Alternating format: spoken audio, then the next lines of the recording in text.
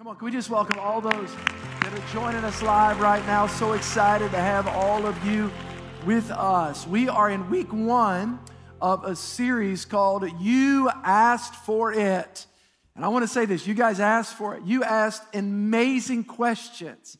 So here's how this series works. About a month and a half, 2 months ago, we asked you guys to text in questions that you wanted me to answer.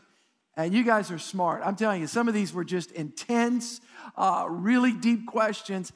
And so here's what I've done. I've boiled it down to the 3 questions that I felt that were repeated, that were asked most. And so here's how we're going to deal with it. Next week, we'll start with next week. Next week, I'm going to answer some questions about the relevancy of the Bible. A lot of questions you guys asked. For example, Pastor, is the God of the Old Testament the same as the God of the New Testament? That's a big question. How about this one? Some of you guys asked, in Leviticus it talks about, we can't eat certain foods, and does that apply today? I live in Louisiana. That's hard, Pastor. I'll be honest. You guys have asked amazing questions about does the ethic of how we are to relate to one another in the Bible, does that apply today? After all, this is the 21st century. So I'm going to be talking about the relevance of the Scripture, the reliability of Scripture. I'm going to be talking about the Bible next week. This is a message to bring a skeptic to, somebody that's not sure about the Bible. Week 3, which will be the last week before August, I'm going to talk to you about the end times. You guys have continued to ask me a lot of questions. Last year I did the book of 1 Thessalonians. 2 years ago I did the book of Revelation in the fall. I taught it 6 weeks on a Sunday, on a weekend service as well. I think 4 years ago I did the book of Daniel. So here's what I'm going to do. I'm going to boil all that down and I'm going to do one 35-minute message. 5 things that you need to know about the end times today. What do you need to know? What is Israel's part? A lot of questions about, do we concern ourselves with Israel? Is that just media propaganda? Or is that really something that is significant biblically speaking? So I'm going to be touching all of those issues week 3 today. I want to answer a question you guys asked a lot of questions about. It's in the whole area of depression. How do I overcome depression? So here's what we're going to do. We're going to have a real life, candid conversation about depression. We're also going to touch a little bit on suicide.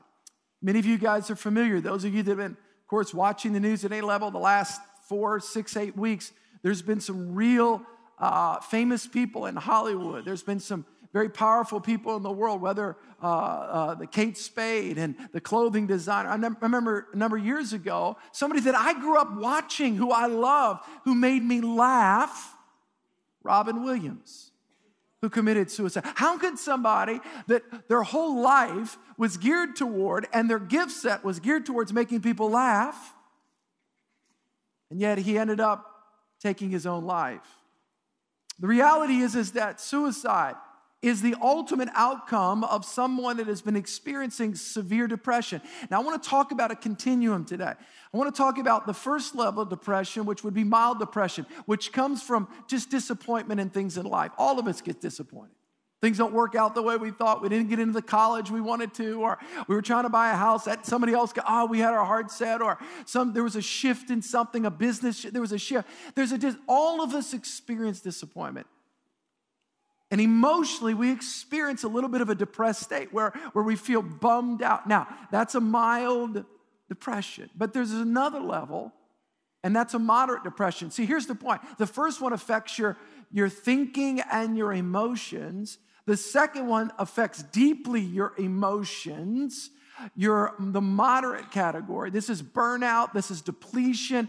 But the third one, the severe level, is where it actually affects your physiology, where your brain chemistry is altered, where things begin to affect you. When you get into that level of severe depression, you need to seek immediate help from a doctor, from a professional therapist. I'm going to talk about that over and over and over. I want to talk to you today about how do we overcome depression, whether mild, moderate, or severe. The fact is, we live in a stressed out culture. Think about how stressed people are. We went in 125 years ago, we went from an agrarian society, then we had the Industrial Revolution, turn of the century. Now people are leaving farms, they're going to the factories. There's a little minimal disintegration of the family unit because now we're leaving, we're going, and it's a little bit of a tension and a stress. But 50 years, 60 years, 1960s, 70s, 80s, now we've got the information of the technology explosion. Now we don't have to go to work, work comes to us. Now it's emails and things, and we've got it all over us, and my gosh, and so every time you get an email, by the way, there's a little adrenaline boost. You do realize that. There's something that happens in just the whole surrounding of our environment. Now we have 24 hours news. We can in one day be freaked out about a potential, if you live in California specifically, a potential nuclear, a bomb coming over here from North Korea. Secondly, maybe some sort of a financial meltdown and an active shooter in a local office or a school. All in one day. Can you imagine this sensory overload? And we think that it's benign, that it doesn't impact our emotional level. It affects us. It impacts us. So we've got to learn. Listen, we can't escape the world. Jesus said himself, in this world, you're going to deal with stuff. But you can live differently. But you can be wise. But you can do it my way. So I want to talk to you today, how do we overcome depression? Whether you're experiencing mild depression, where you're just kind of bummed out, overcoming disappointment in life.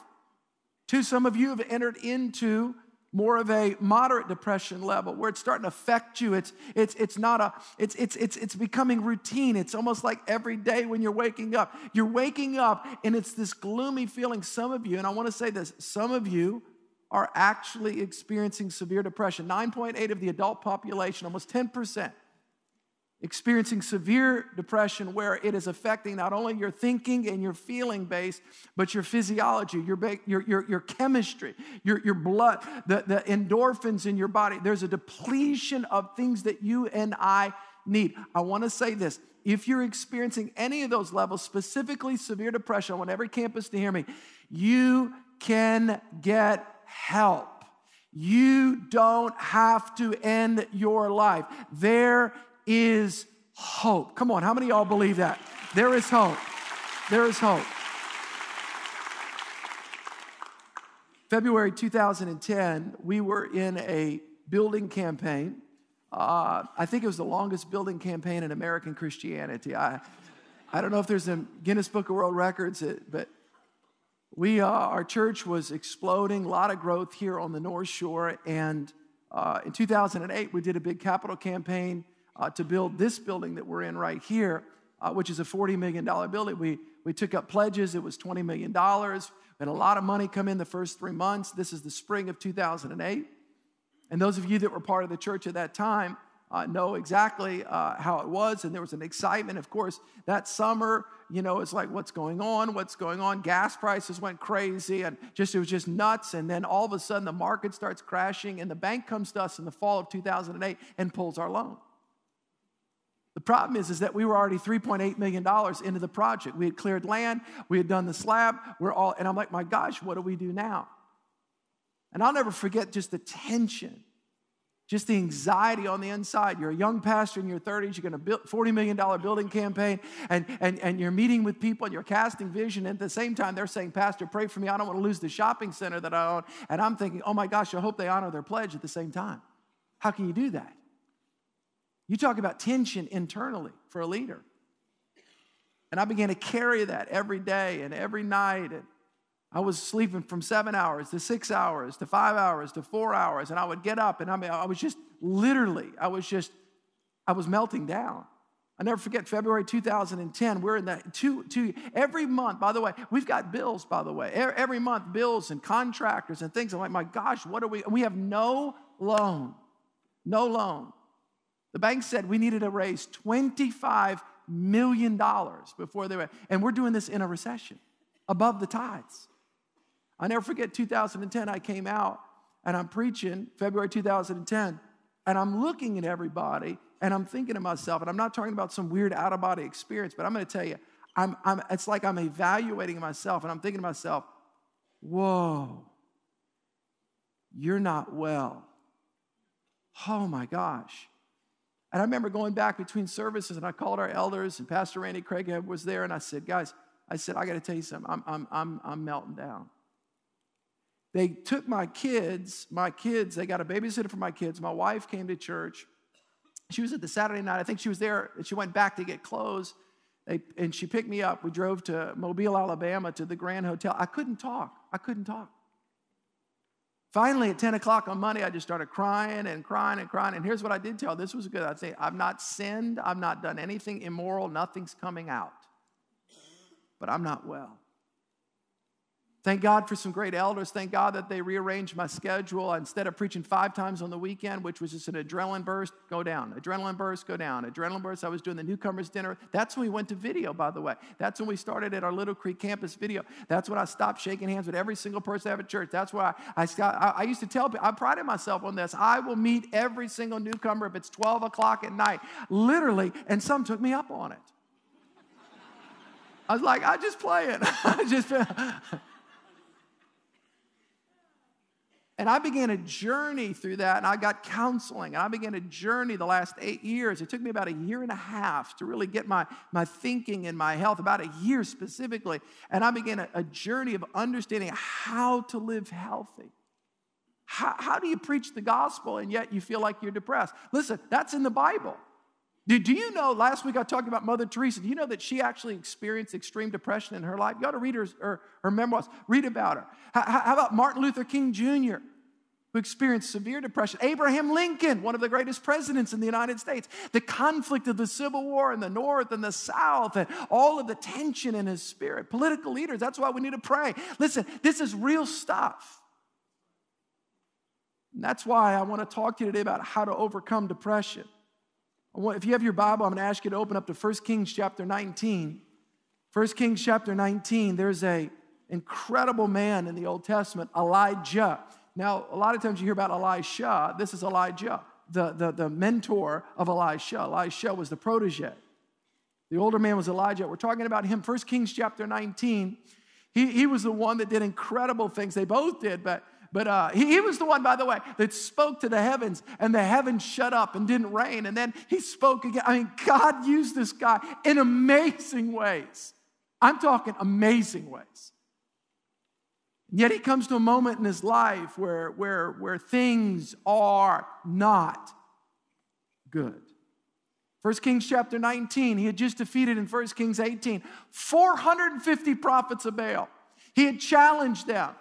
The wicked king Ahab, who was after him, the 19th king of Israel, who was after trying to take Elijah out. And Elijah said, listen, why don't you get all of your prophets and we'll go call fire down. And the 450 wicked prophets, the evil prophets, they were trying to call fire down. It didn't happen. And Elijah spoke to the heavens, and the fire came down and burned up the altar. The next chapter later, so you got to think about this. The very next chapter later, here's what happens. 1 Kings chapter 19, verse 1. And Ahab told Jezebel all that Elijah had done, how he had executed all the prophets with the sword. Now, I want you to think about this. Ahab is this wicked Darth Vader-like figure. He's a king. And he was after Elijah. But Ahab was so frustrated by the fact that he couldn't take out Elijah. You know what he did? He actually tapped his wife, Jezebel, and says, I need you to take this thing over. And Jezebel said, absolutely. I was waiting for the opportunity. I'm going to kill that prophet. And she comes after Elijah. Now watch this. This is a fascinating story. The Bible says, then Jezebel sent a messenger to Elijah saying, so let the gods do to me, and more also, if I did not make your life as the life of one of them by tomorrow about this time. What life? Just like those guys were killed? Just like they were killed with the fire and sword? Just like that Elijah took him out? Listen, tomorrow I'm going to take your life out. I want you to send the message to him. Here's a prophet who's worked miracles. Here's a man that literally called fire down from heaven. And he's challenged by this evil queen. And how does he respond? The Bible says in verse 3, and when he saw that, he arose and he ran for his life. This is Elijah. He panics. The same prophet that's calling down fire, the same prophet that's raising the dead, the same prophets that working signs and wonders and miracles is now running for his life because of the word of this wicked queen. He's exhausted, he's tired, he's alone, and he runs to the edge of the desert, and he actually says something that literally, if it's not, this is just so profound that he would come from the heights of the mountaintops to the depths of despair in the valley. Look what he says in verse 4. It's too much, Lord. What's too much? This pressure that he feels. It's too much, Lord. Take away my life. I might as well be as a dead man. Calling down fire, doing miracles, defeating the enemy, declaring droughts, declaring rain. And now, because of the word of one person, he's despairing of life and he's praying, oh God, take my life. It's not even worth it, Lord. Take my life. That's heaven. Wow. You know, it's amazing when we're depleted how our reasoning skills. It's amazing when we lose objectivity, when you're tired, when you're overly exhausted, when you're depleted mentally, emotionally, physiologically. It's amazing how we lose something that would seem so small compared to the reality of what you know that you can do, what God's done through your life. And yet you come to a point where you actually despair of life. How's that possible? How is it possible that this even happens? Well, now we understand through medical science, we understand this thing that affects people called depression. Depression is a very real thing. Matter of fact, I've got a medical definition for you guys, and here's what it is. Depression, it's a medical condition that causes a persistent feeling of sadness and loss of interest. Depression affects how we think, how we feel, how we behave. It can leave us feeling like life's not worth it. And again, I want to say this to everybody at all of our campuses. There is a continuum. There is mild depression. All of us experience mild depression where we are impacted in our thoughts and our emotional level because of disappointment. Something didn't work out the way that we thought. We really were believing for something. There was a shift. That can happen. I mean, we just kind of get in a little bit of a funk. But then there's another level of moderate depression. Moderate depression where it's beginning to impact you at a deep level of there's a persistency to this. And then there's the severe. And when it goes into severe, your chemicals, your actual neuro patterns, your brain, all of this stuff, the endorphins, the depletion of that in your body, you are now in a clinically depressed state. It's not just mental. It's not just emotional. It's physiological at that point. When you get to that point, I mean, you need immediate help. Immediate help. And you know what happens in church is in church, we get so ashamed to be able to admit that we're struggling. We're in church, we should be a woman of God, a man of God. And so we're embarrassed by that. Why? Because other people have gone through that. Other people didn't get into schools. Other people had relationships not work out. Other people started businesses and they thought it was good, but it didn't. But I should be stronger than this. Why is this happening to me? Wow. Those lies come into our minds. And as Christians, we have to fight off those lies. As Christians, we have to press through. Everybody say press through. We've got to press through. We've got to ask for help. Let me give you some prescriptions of why I believe Elijah experienced depression. I'm going to get specific. I'm going to give you some analysis of why I think biblically he did, and then I'm going to give you some prescriptions of help. Number one, I think the reasons why people get depressed is we simply overdo it. We simply overdo it. You and I are human beings, not human doings. What that means is that we have a limitation built in. For years, Elijah had gone from spiritual battle to spiritual battle to spiritual battle to spiritual battle. Okay, let's translate this to today. We've got a deal. We're trying to close a deal. We're trying to do this. We're trying to do this. Listen, I understand there's seasons. Look, you're in medical school. You're studying for your exams, but that's a season. But you can't live under that forever. Does that make sense? Of course, when we get arrogant, we get prideful, and that's where I was. Man, I can do it, and we can do this. Listen, even God, by the way, this fall, I'm going to do a whole series, 4 weeks called Overwhelm. I'm going to talk about this: rhythms, rest, relationships, and renewal. I'm going to talk about God's prescription for health and expand this out because so many people are burning out, blacking out, frying out, and dying out. We've got to do it God's way. We've got to do it God's way. The truth of the matter is that we press past our limitations so often. Paul said it this way: God's given me a sphere. How many times in your life did you know there was this thing in your stomach and you just kept pressing and you kept pressing and you kept pressing? Here's how it works. I'm not a doctor, but I do know this because I've done a lot of study and I've walked through it myself. Here's how it works. Real simple 101. Our brains, our bodies get filled up with what's called healthy serotonin. It's a chemical, it's a neurotransmitter. So it's a happy, feel good hormone. When our brains are filled with that, we feel physiologically good. When you have persistent output over and over and over, and you're spinning the plates because we're people pleasers and we have an inability to tell people no. We have an inability to draw boundaries lest we disappoint them, and the fear of rejection that puts us in this hook where we can't get out of it. So what happens is the more there's output and output and output, our serotonin levels start depleting. And when you're depleted of serotonin levels, there's two twins. One is anxiety, and the other one is depression. So what you start doing is, what we all start doing, what I started doing is you start living off of adrenaline, which is another hormone, which God never intended for you and I to live off of adrenaline. Adrenaline is a fight or flight hormone. In other words, I don't want to say the building's on fire, you'll run out, but just if there's a fire, what it does is it jacks you up for a short-term burst. Problem is we live off of that stuff. And when you live off of that stuff, here's what happens. Your system starts shutting down because you can't live off of adrenaline. God never designed it that way.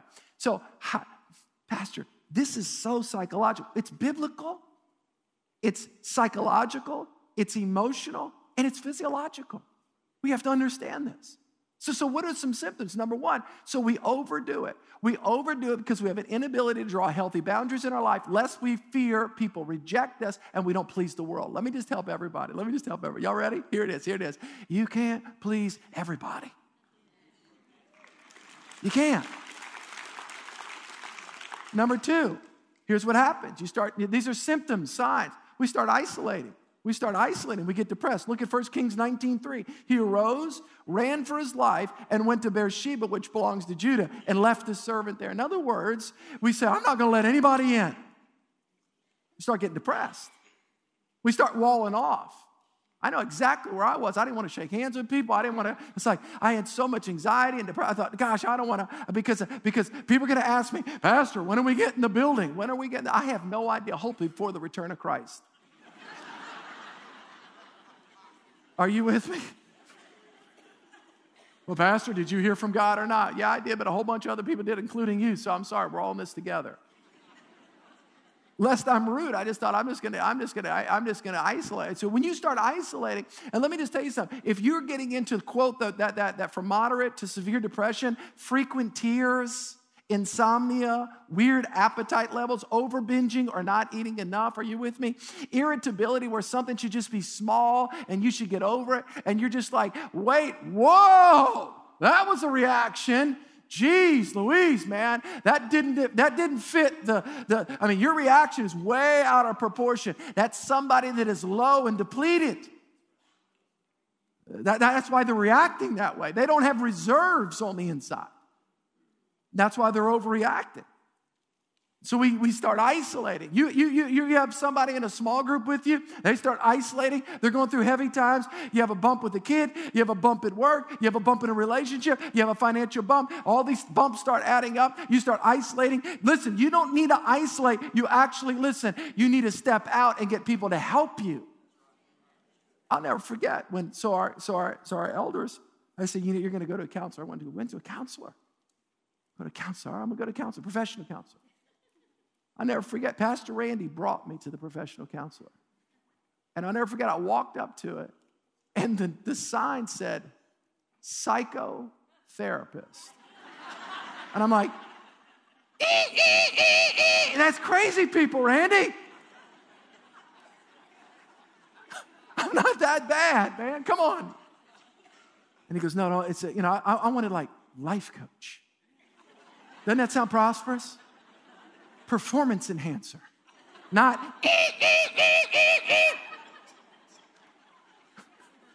y'all laughing at me. That's all right.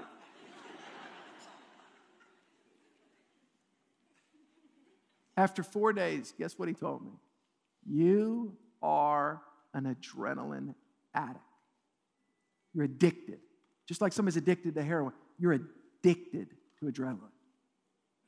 And I'm going to tell you, I had to wean off of that. Whew. I mean, that's a drug, that adrenaline burst. I'm going to shake everybody. I'm going to be, people call us, I'm going to do it. What happens is you can't perform that way. You cannot perform that way, day in and day out, hour in and hour out, month in and month. You can't. Number 3, what ends up happening is we sink into negativity. Look at verse 4. It is enough now, Lord. Take my life, for I'm no better than my father's. Self-pity starts taking over. Watch this. When you start entering into this depressed condition, everything becomes exaggerated. Everything does. Something that's small, I'll never, I'm always, everything becomes exaggerated. You know what I'm talking about? It's just out of proportion. We're in a right mental place and a right mental and emotional condition. You would see clearly a strategic perspective of how to address and deal with that. Now you're just like, it's so big. We go negative. Pastor, how do I get out of this? All right, let me just help you guys.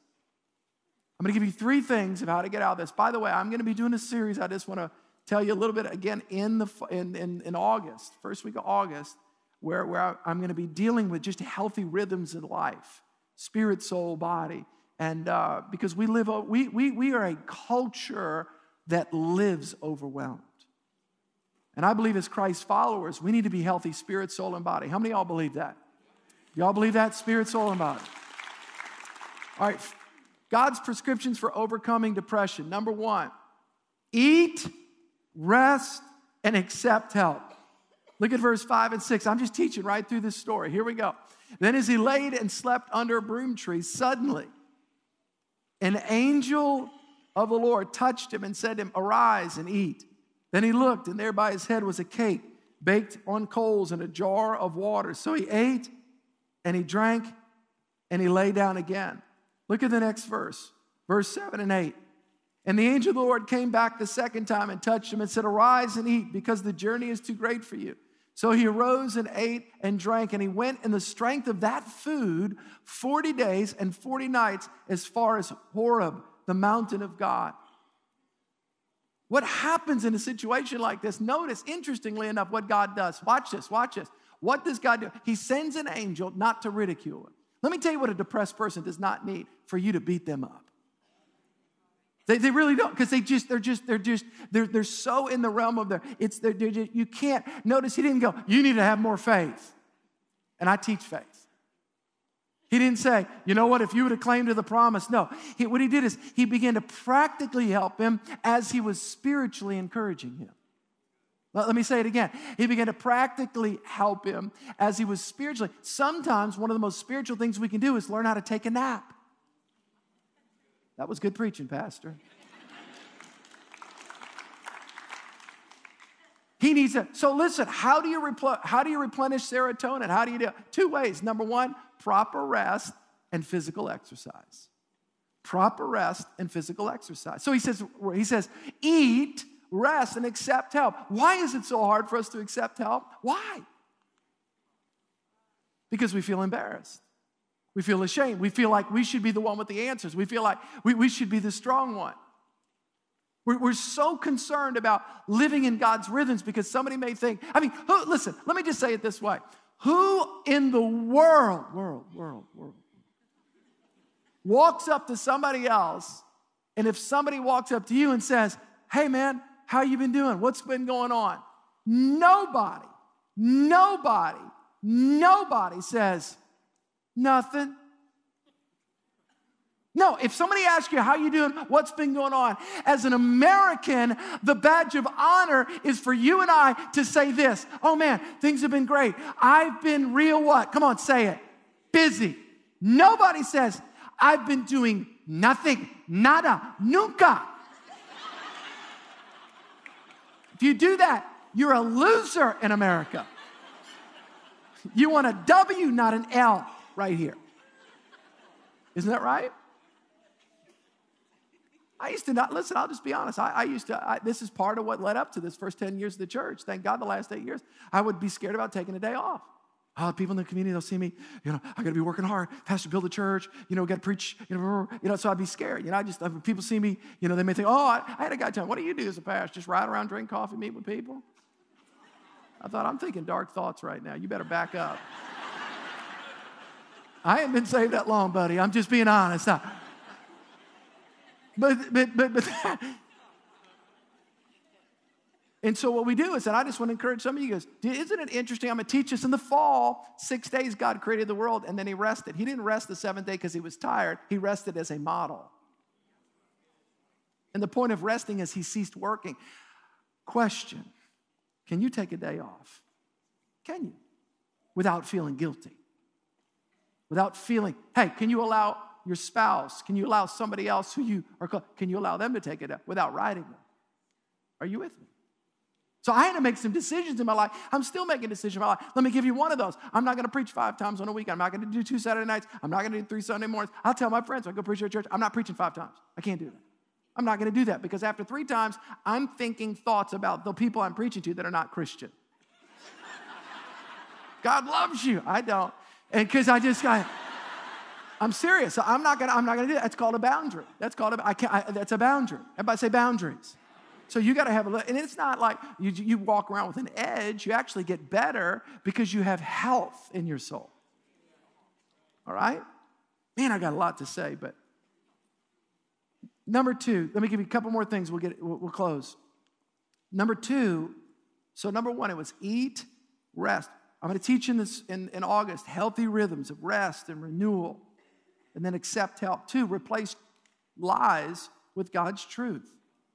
Replace lies with God's truth. Look at verse 9 and 10. There he went into a cave, and he spent the night in that place. And behold, the word of the Lord came to him. And he said to him, what are you doing here, Elijah? So he said, I've been very zealous for the Lord God of hosts, for the children of Israel. Watch this. Have forsaken your covenant, torn down your altars, and killed your prophets with the sword. Here it is. Here it is. This is a sure pathway into depression. Here it is. Get ready. I alone am left. And they seek to take my life. Let's pause there for a moment. God knew Elijah. He knew what he was doing. He understood the call that he put on his life. But what he said was false. It's not true. There wasn't only him left. Matter of fact, God says later, I've got 7,000 Elijahs. One of the main things that we need to expose the lie is that we've got to, matter of fact, the counselor told, he told me? He said about day 3, he goes, you got to learn to take the cape off. Cape? Cape in the 70s generation's Dracula. Is that what you're talking about? No, he said, the S, Superman. Quit trying to be all things to all people at all times, Steve. You're not the Savior. That's called Jesus. You're a terrible Savior.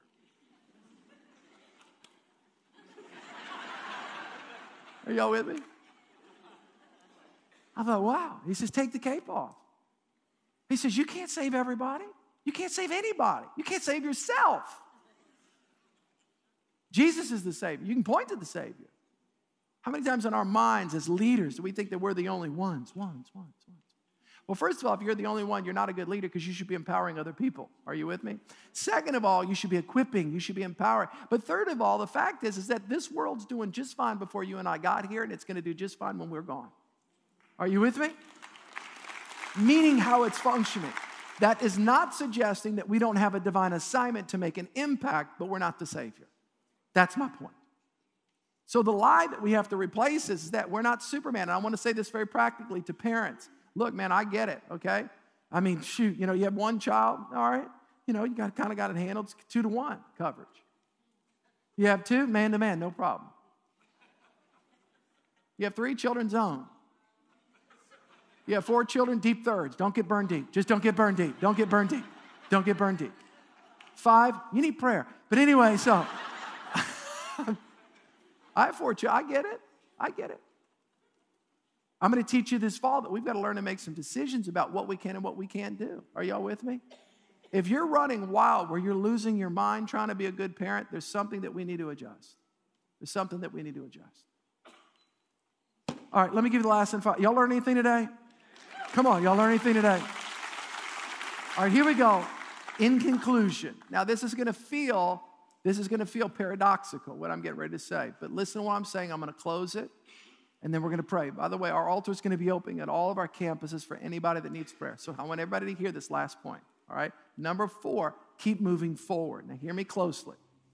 When we're depressed, we need to fight excessive introspection. To overcome depression, after you get rest, replace lies with truth. Severe depression, get medical help, counseling, professional counseling immediately. All right? But our part is that we do have to fight introspection. we've got to open up. We've got to keep moving forward. Wiser, more intentional, more strategic, but we can't just give up on life. Look at verse 15 and 16. Then the Lord said, go return to your way. He told Elijah, to the wilderness of Damascus. And when you arrive, anoint Hazael as king over Syria. And you shall anoint Jehu, the son of Nishma, as king over Israel. And Elisha, the son of Shaphat, of Abel, I can't even pronounce that next word. You shall anoint as prophet in your place. In other words, listen to me. In other words, go back to doing what prophets do. I believe the Spirit of the Lord will speak to all of us to do. There is something still for us to do. Listen to me closely. When you start living healthy, when you start overcoming depression, you start getting your mind, your spirit, your body in rhythm the way that God intended. You're hydrating, you're working, you're physically working out, you're staying in the Word of God, you're learning to say no, you're learning to have healthy boundaries, you're pushing past the fear of rejection that people might not approve of you unless you become a Savior to them. It doesn't work. It doesn't work doing that. It doesn't work becoming a Savior. I want to say this in conclusion. You still have an assignment from God. I had to realize this. I can't quit being a pastor. God's called me to be a pastor. God's hands upon my life. I've got to do what I've got to do it better, more wisely. Are y'all with me? I've got to build in healthy rhythms of rest and renewal and healthy relationships, take the cape off, empower teams better, learn to say no in a godly, kind way, have healthy boundaries. But I got to keep moving forward. God's hand's still upon your life. You know, when somebody gets hopeless, and they go to that place of despondency, ultimately they feel like they're of no value and their life has no worth and no purpose. Let me just say this. You still have a purpose from God. You have an assignment from God. We need you on this earth. Matter of fact, I'm going to ask everybody to stand. I'm going to pray for you. I'm going to ask our prayer team to come forward if they would right now, our teams at all the campuses. And our team is going to lead some worship, and just we're here to minister to you. I want everybody, look at me, everybody at all the campuses. Please, campus pastors are on stage. I want to say this one last time. I want to go on record. I want everybody to hear me. Everybody hear me. Because sometimes we miss it. If you are experiencing severe depression and you're having suicidal thinking, listen to me closely. Ask for help immediately with a medical doctor, a professional counselor. As a church, we're going to pray for you and we're going to push you to medical help. Are you with me? There is hope. There is a way out. We're behind you. God is for you. You do not have to take your life. You do not have to. You do not have to. Let me pray. Father, we thank you for your grace and your goodness, that you're a good God, that you're here to minister your love and your kindness to us. If you're in this place and you do not know Christ, man, the Bible says whoever calls upon the name of Jesus shall be saved. Just simply opening your heart to Christ, saying, Jesus, I need you. Come into my life. Wash me. My sins. Forgive me. Live by your Spirit in me. I want to be a follower of you, Jesus. If you're in this place today and you're struggling, maybe at any level, you're just saying, Pastor, I just feel like I'm in this hole and I need prayer. We're here for you. We're here for you as a church. We want to push you to the appropriate levels of help. We want to pray with you. God's got a bright future for you. God's got better days for you tomorrow. I'm telling you, there is light at the end of the tunnel, the light of Jesus. Father, I bless your people. We thank you that you're teaching us. You're helping all of us to live the life that you intended. I bless your people as they go forth this day. In the wonderful name of Jesus. And everybody said, come on, can we give the Lord a hand clap? Can we do that? We love you guys. We're here to pray for you. God bless you.